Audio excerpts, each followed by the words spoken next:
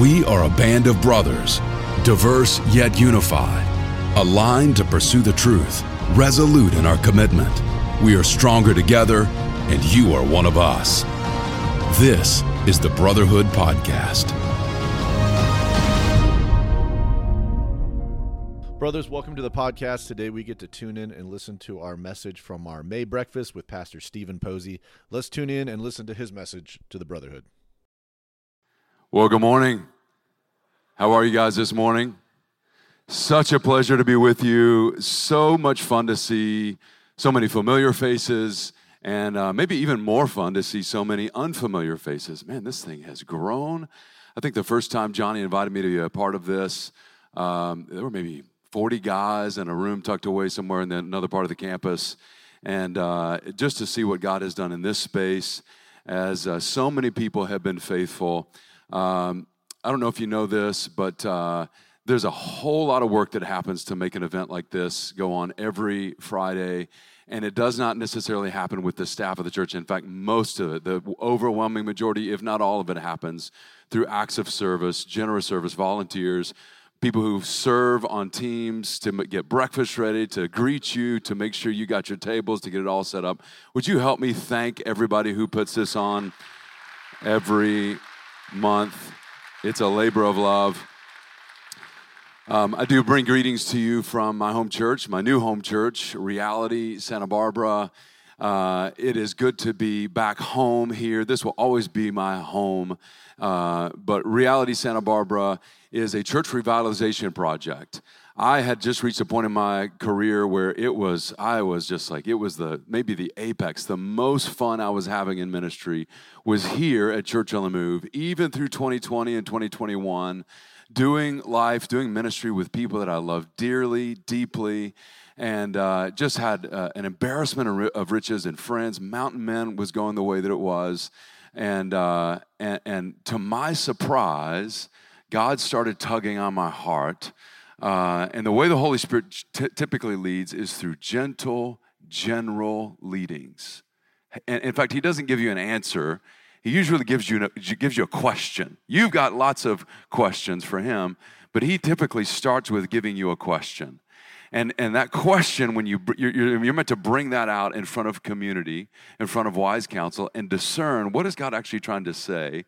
And through a season of discernment, God led us to this church revitalization project. The church had lost 90% of its people, maybe 200% of its money.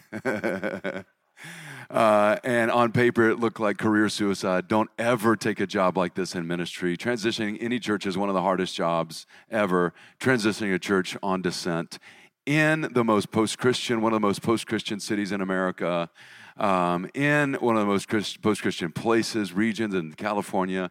As Lee mentioned, 6-1. People are waving at me on their way out of California as God had called me and my family in.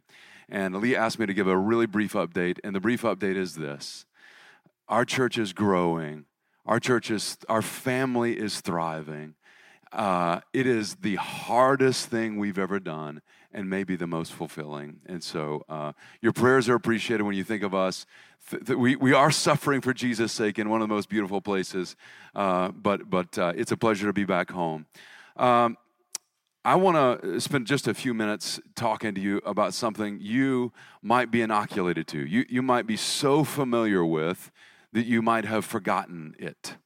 And so before we jump into it, I want to invite you to pray with me. Would you pray? Bow your heads, close your eyes. Lord Jesus, these next few moments are yours. We've got plans today. We've got plans for this weekend. There's a lot of stuff on a lot of our minds and hearts today. Some of us came in with a heavy heart. Some of us came in excited about what God is doing.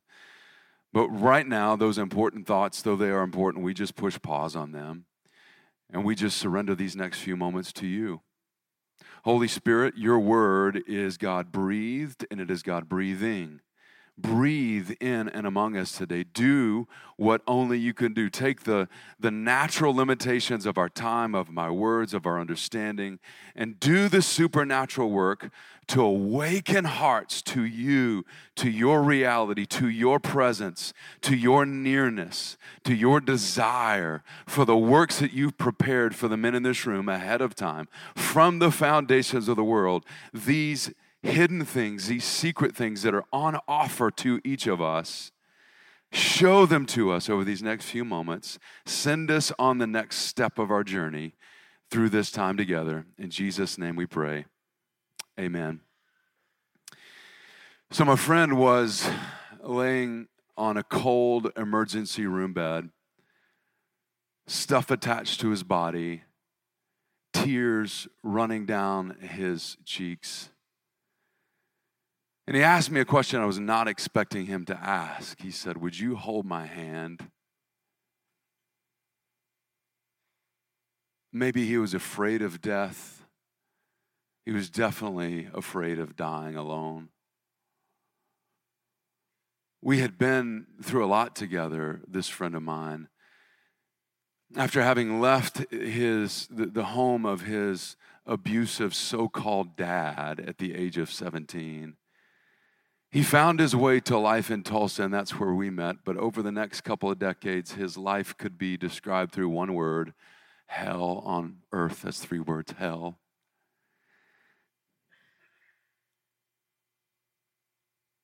Two miserable, heartbreaking, failed marriages, and 2 decades battle with addiction to alcohol. And for the first time, he was seeing a light at the end of the tunnel. For the first time, he was stepping out of that life and maybe having friendly thoughts toward the God he was so angry at. And now, the thing that he feared greatly and had never told me had come upon him. He was genetically predisposed to have a significant heart attack before the age of 40. That was this day. As a third-generation pastor, I'd been in hospital rooms and in difficult situations with people since I was a little boy. But something was different about this space. I knew he felt utterly powerless. And because of a certain conversation we had had just 15, 20 minutes before, I felt cut off from my greatest power source. I wanted to pray. I just didn't think he'd let me. Some 30 years before, I was in a hospital room with my dad, who was with another friend who had had cancer. My dad had been fasting and praying for 40 days for this friend, but this friend was so angry at God that he cussed my dad out every time he walked in the hospital room, spat in his face, and would not let him pray. He died. My friend had been so angry with God, I wasn't sure if he was going to let me pray. And the conversation we had had just a few minutes before indicated as much. You see, that morning I'd taken him on his very first Mountain Men training hike. It was before the kickoff meeting. I just wanted to give him a little taste of what this might be like and have a little Jesus conversation with him. We went to this steep incline that several of us affectionately referred to as Truth Hill. And though he had left the faith of his childhood, maybe understandably, because the so-called dad was also a so-called pastor, the abusive monster was outwardly trying to tell people about Jesus. No wonder he was internally conflicted about this God. But he was still friendly to those of us who had not left our childhood faith. He still stayed close. And I had decided to have a Jesus conversation with him on that training hike. And on the way up one lap, he said, "I just don't think you have to believe in Jesus to be a Christian." It broke my heart. And then on the lap down, it literally crushed his. He denied Jesus on the way up the hill and had a heart attack on the way down. Best I could, I carried him to the truck. We happened to be right across the street from Hillcrest. Got him in the emergency room. And as I held his hand, I didn't know what to say, so I just said, "Hey, is there anything I can do for you?" And with a sense of desperation in his eyes and a tremble in his voice, he looked up and simply whispered, "Pray, man." And so I prayed.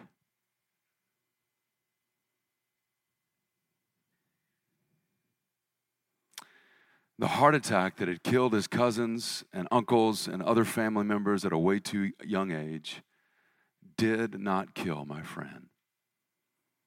God answered his prayer and mine, or at least he answered that prayer. There are about a half dozen other prayers that I've still been praying for my friend. I had breakfast with him yesterday on the National Day of Prayer and tried to remind him of a few of these things. I'm still praying for him. There's still unanswered prayer. Any of you have prayed, or any of you who have friends who pray, have this experience. You know and you believe God can and does answer prayer. And at the same time, you have questions about the kinds of prayer God does seem to answer and the kinds of prayer God seems not to answer. Why do we have to pray at all? What do we do with prayer? So I've come a long ways. I've come from Santa Barbara, California this morning to do my very best to make a bold appeal to you, the men of the only city I know in the world that has a 60-foot bronze statue to remind you to pray. To consider activating the inestimably valuable, ridiculously practical gift on offer to each of you at whatever stage of life you're in, at whatever season you're facing, in whatever relationship status you have, in whatever vocation you have, at any moment in your day, you can lift your voice and pray. Would you pray, man? Yes, we men need to pray. Your wife needs to hear you pray. Over the course of our work with men and mountain men, it's been somewhat surprising to us and maybe a little bit heartbreaking, the number of men that don't pray in their home. The number of men who, and I don't say this in a shameful way, your family does not know you as a praying man. Your wife needs to hear you pray.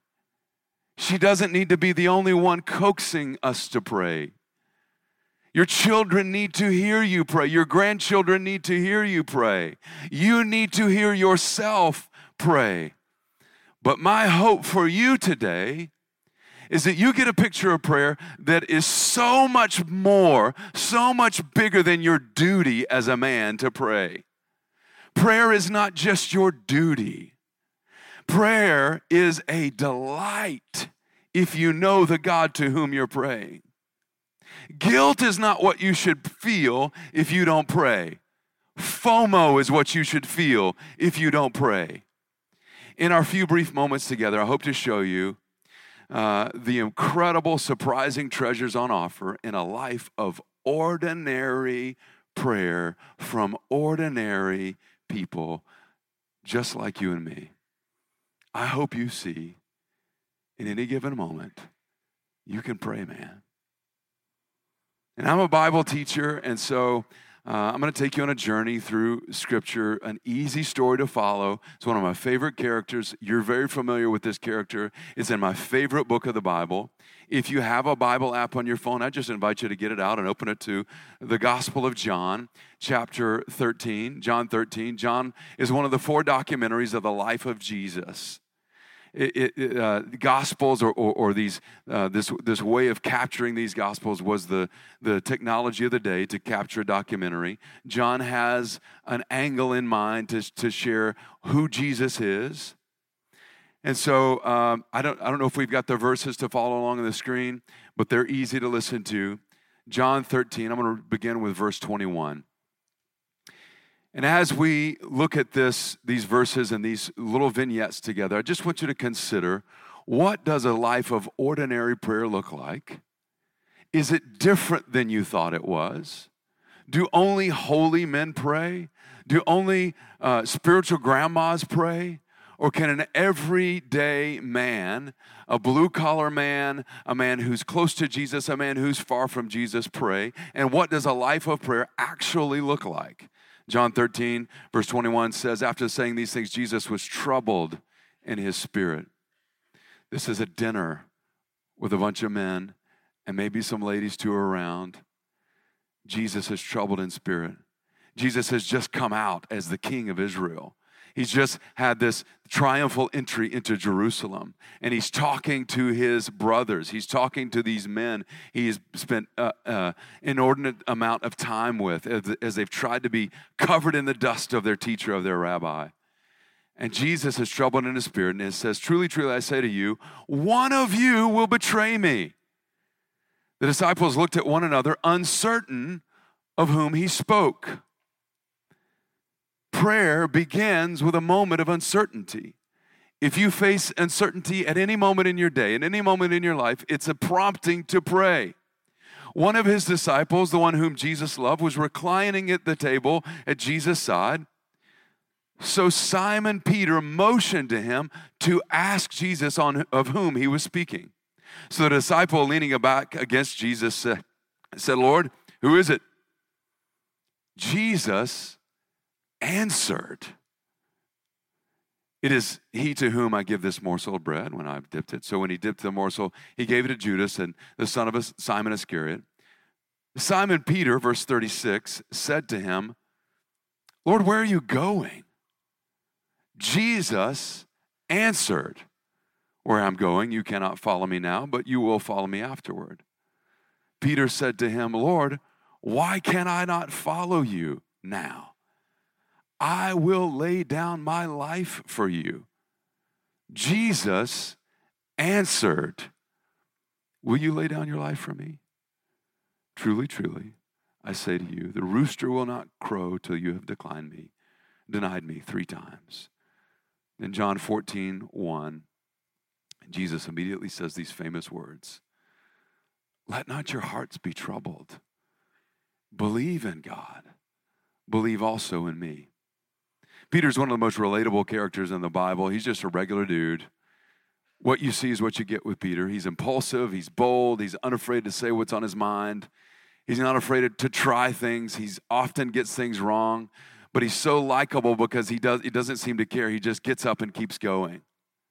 He and his friends have left everything they've known, the life that they've known, to follow Jesus, to be with him, to become like him, and to eventually maybe do the kinds of things Jesus did, to do Jesus-y things. And now Jesus breaks the news to them that one of them is going to betray them. There's an insider. Maybe it's from the Roman world. Maybe it's from the Pharisees. Maybe it's the tax collector. Yeah, it's got to be the tax collector. But Peter asks this question.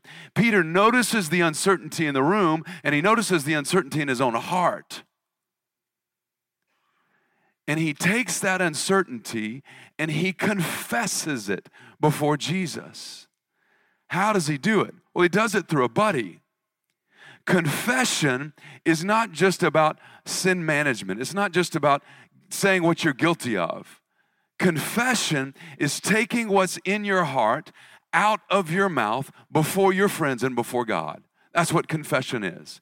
What is in your heart? What are you going through? What uncertainty you're facing? You know, that's a kind of prayer. Taking what's in your heart out of your mouth into the world, putting it out into the world. So taking the chaos that's inside you, creating form, and then filling it. That's a pretty Holy Spirit thing. It's speaking to the chaos that's in your heart. It's speaking out of your mouth and speaking that uncertainty. Peter does this. This is the first thing Peter does. He wonders, though, not just is it one of these guys, he's deeply troubled too, because he wonders, is it me? Peter immediately turns introspective. He wonders, am I going to be the one to betray him? But notice he doesn't hide in his insecurity. He doesn't hide behind everybody else's insecurities. He speaks up. One of the outsiders is going to turn their back, maybe, but maybe it's me. So he's not next to Jesus, but John is. And so Peter does the best he can. He wants to be discreet. And so he asks John to ask Jesus. Do you know when you first begin to pray, it's okay to use other people's words. It's okay to pray your grandma's prayers. It's okay to pray the way you hear your pastors pray, your friends pray. It's okay. When you're around the people who pray and you hear them pray, it's okay to imitate them at first. In fact, what's better, the disciples asked Jesus, hey, how do you do that? Jesus gave them the most famous prayer that we pray before, or you football players pray before every game, the Lord's Prayer. You know it mostly by heart. If you don't, it's easy to pray. Don't tell anybody that you don't know it. Just Google it, pull it up, memorize it. It's easy to memorize. You can pray other people's prayers. That's the best place to start. And by the way, the Bible is more honest about prayer than you and I are, than pastors usually are.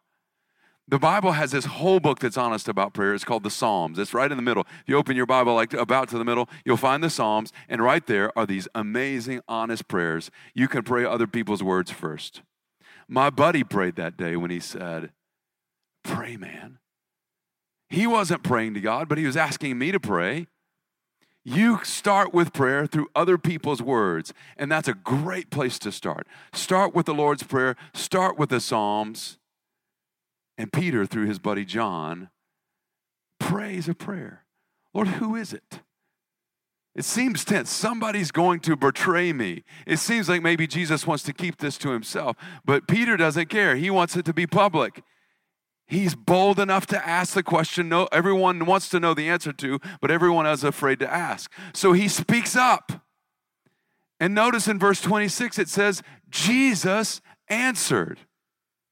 Then, emboldened by the answer, Peter starts talking to Jesus directly. He says, where are you going to go, Jesus? He asked for further clarification. What's actually happening? The gentle, general leading of the Holy Spirit through the uncertainty that you're going to face in life leads to taking a step of faith. And the first step is to speak up. And when you speak up, when you take what's in your heart out before God, you will get more clarity. And what do you do next? You ask for more clarity. That's what Peter does. And twice he asks for more clarity, and twice Jesus answers. And guess what? Jesus is unafraid of hurting Peter's feelings. He was unafraid of telling him the truth, faithful of the wounds of a friend. Reality is that thing you bump into when you find out you've been wrong. Reality is that thing you bump into when you find out your roadmap to life is off, and you recalibrate when you bump in, or you should recalibrate when you bump into that reality. And so Jesus is not telling that to Peter to shame him.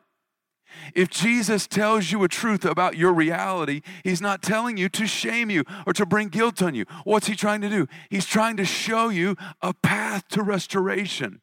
He's trying to show you a way out of the darkness, a way out of the habit, a way out of the addiction, a way out of the wrong way of thinking. He's trying to show you a way out, but you have to speak up first. And notice there's nothing spiritual about Peter's questions to God. He's taking his confusion, his hopes, his dreams, all wrapped up and using ordinary words. He just starts talking to God in Jesus. You know what Jesus had already told Peter? In John chapter 16, verse 24, he said, hey, guess what? Whatever you ask the Father in my name, he'll give it to you. Ask and you'll receive, that your joy may be full. This is also in Genesis chapter 3. God walks with Adam and Eve in the garden. They hear the voice of God in the cool of the day. Tyler Staton says prayer is simply a search for help outside of yourself. Eugene Peterson says, our prayers, whether clumsy or skilled, heretical or orthodox, verbatim from Scripture, or ad lib from a sinking ship, get us no merit with God. God hears anything we whisper or shout or sing. Pray, man. Right words and correct forms are not a prerequisite to a heavenly audience. Pete Greig says the best advice on prayer, keep it simple, keep it real, but keep it up. Dallas Willard says, God's response to our prayers is not a charade. He does not pretend that he is answering our prayer when he is only doing what he was going to do anyway. Our requests really do make a difference in what God does or does not do. So the first thing to do is to speak up. What's going on in your life that you're uncertain about? What's going on in your life that you're confused or frustrated about? What do you have your hopes in that's causing you anxiety if it doesn't happen that way? Speak up. Use other people's prayers. Use prayers of Psalms. Use the Lord's Prayer. But go to God in prayer. Take what's in your heart before God. John 18, Judas says, verse 3 says, so Judas had procured a band of soldiers. And some officers and chief priests and Pharisees went there with lanterns and torches and weapons. Then Jesus, knowing that all that had happened to him, came forward and said, whom seek you? Then he answered, Jesus of Nazareth. And Jesus said, I am he. Judas, who betrayed him, was standing with them. And when Jesus said to them, I am he, they drew back and fell to the ground. Verse 10, then Simon Peter, having a sword, drew it and struck the high priest's servant and cut his ear right off. And Jesus doesn't scold him. He says, put your sword away. Shall I not drink the cup in my Father's name? Then in verse 25, Simon Peter was standing warming himself. So they said, are you not one of the disciples? Who are you? He denied it and said, no, I'm not. One of the servants of the high priest, a relative of the man whose ear Peter had cut off, asked, did I not see you in the garden with him? Peter denied it again, and at once the rooster crowed. We look down on Peter for these two acts. One was white knuckle, I'm going to take good and bad into my own hands, I'm going to take justice in my own hands. And the other was denying Jesus. And Scripture, again, is more honest about humanity than a lot of us are. What is Peter doing? Peter is praying. How is Peter praying?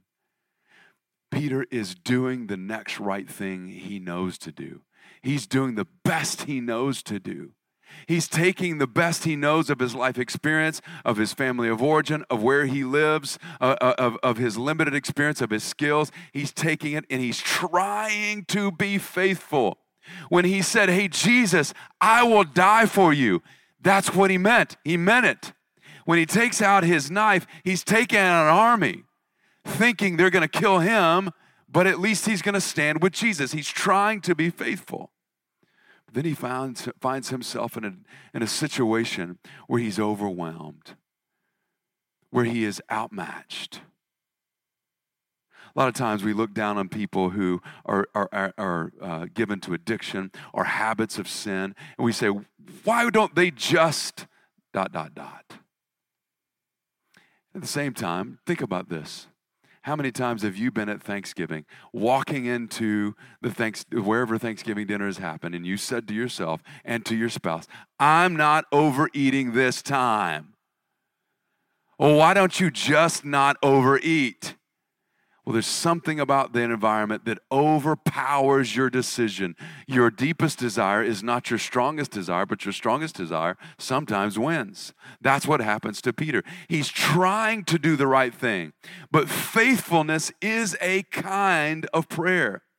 Every time you step into the darkness, every time you think about what you should do and do the right thing, in spite of what everyone else is doing, it is a kind of prayer. In the with God life, every act of good, every act of sacrifice, every act of faithfulness is a kind of prayer, inviting heaven down into earth. Do you know all of God's acts of war are acts of goodness? All of God doesn't use the same weapons that our enemies use. His acts of war, acts of goodness. So the second thing is do the next right thing. Ecclesiastes 9:10 says, whatever your hand finds to do, do with all your might. You know how happy Jesus was when he saw Peter? Peter had tried to be faithful and failed. But do you know also how happy Peter was when he saw Jesus? Watch what happens with Peter's imperfect prayers. John 21, after this, Jesus revealed himself again to the disciples. So after the resurrection, after crucifixion, resurrection, Jesus reveals himself again. Simon Peter, Thomas called the twin, Nathanael of Cana, the sons of Zebedee, the two others of his disciples were together. Simon Peter said to them, hey boys, I'm going fishing. Another act of faithfulness. Why is he there? Because Jesus said meet him there. So we're going to go fishing. And they said, all right, we'll go with you. When they went out into the boat that night, they caught nothing. Just as day was breaking, Jesus stood on the shore. Yet the disciples didn't know it was him. Then verse 7, that disciple whom Jesus loved therefore said to Peter, it's the Lord. When Simon Peter heard that it was the Lord, he didn't hide in his sin. He didn't hide in his shame. He did not stiff-arm God because of the offense of what had happened. He didn't blame Israel. He didn't blame the powers that be. He didn't blame his leaders. Didn't blame his mom. Didn't blame his wife. What did he do? He stripped off his clothes and jumped into the sea. And he came to Jesus. Now the other disciples came dragging the net. And when they had got on the land, they saw a charcoal fire in place with fish laid out on it. When they had finished breakfast, Jesus said, Simon, son of John, do you love me more than these? What's the deal with this charcoal fire? Well, the charcoal fire, the smell, the feel of that charcoal fire would have immediately brought Peter back to a kind of trauma in which he had denied the God he loved. And here's Jesus bringing restoration in a moment of prayer. Jesus had told him it was going to happen.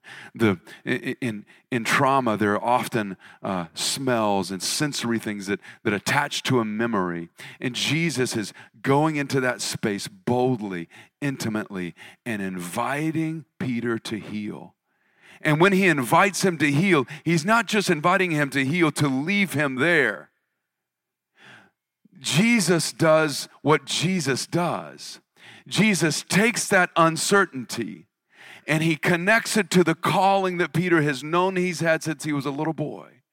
And through that moment of prayer, through that moment of staying close to Jesus, Jesus is able to heal Peter of his wounds and at the very same time focus Peter on his purpose.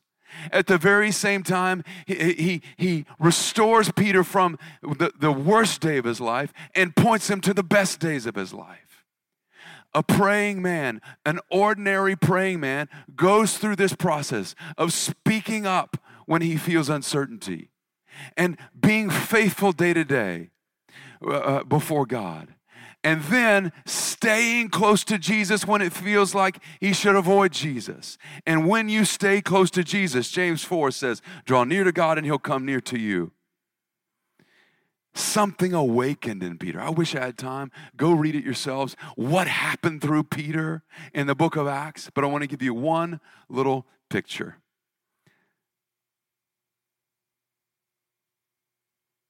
Acts chapter 3. Peter and John were going up to the temple on the hour of prayer. Peter kept praying. Peter prayed reflexively 3 times a day. Peter prayed spontaneously. He prayed other people's prayers. He prayed prayers led by the Holy Spirit. Verse 2, a man lame from birth was being carried, in whom they laid at the gate of the temple, that's called Beautiful, asking for alms. Seeing Peter and John about to go into the temple, he asked to receive alms. Peter directed his gaze at him. He looked at him, and John said, look at us. The man fixed his attention on them, expecting to receive something from them. But Peter said, I have no silver or gold, but what I have, I give to you. In the name of Jesus, rise up and walk. And he walked. Peter's life was defined by staying close to Jesus. What happened in that moment, in the moment of his greatest pain, taking it to Jesus, in the moment of uncertainty, taking it to Jesus, a man of prayer becomes a man of God. Scripture says, in a master's house are many vessels, some for honorable use and some for dishonorable use. Therefore, whoever cleanses himself from what is dishonorable makes himself fit for the master's use. When you feel that uncertainty, whether it's from your friends, from your spouse, from your kids, or within your own heart, will you speak up? Will you pray? I believe there's so many things God wants to show you in your relationships, in your job, in your vocation, in your purpose. So many wounds he wants to heal you from if you will simply stay close and then look expectantly to see what God will do. Let's pray. Lord Jesus, I thank you for our time together. I pray that these words would continue in our hearts and minds. These words are your words. And I pray that we would be encouraged to continue to bring your kingdom to come here on this earth through the ordinary means of prayer. Thank you that we can look to you and expect you to work. In Jesus' name, amen. Such a pleasure to be with you guys. God bless you.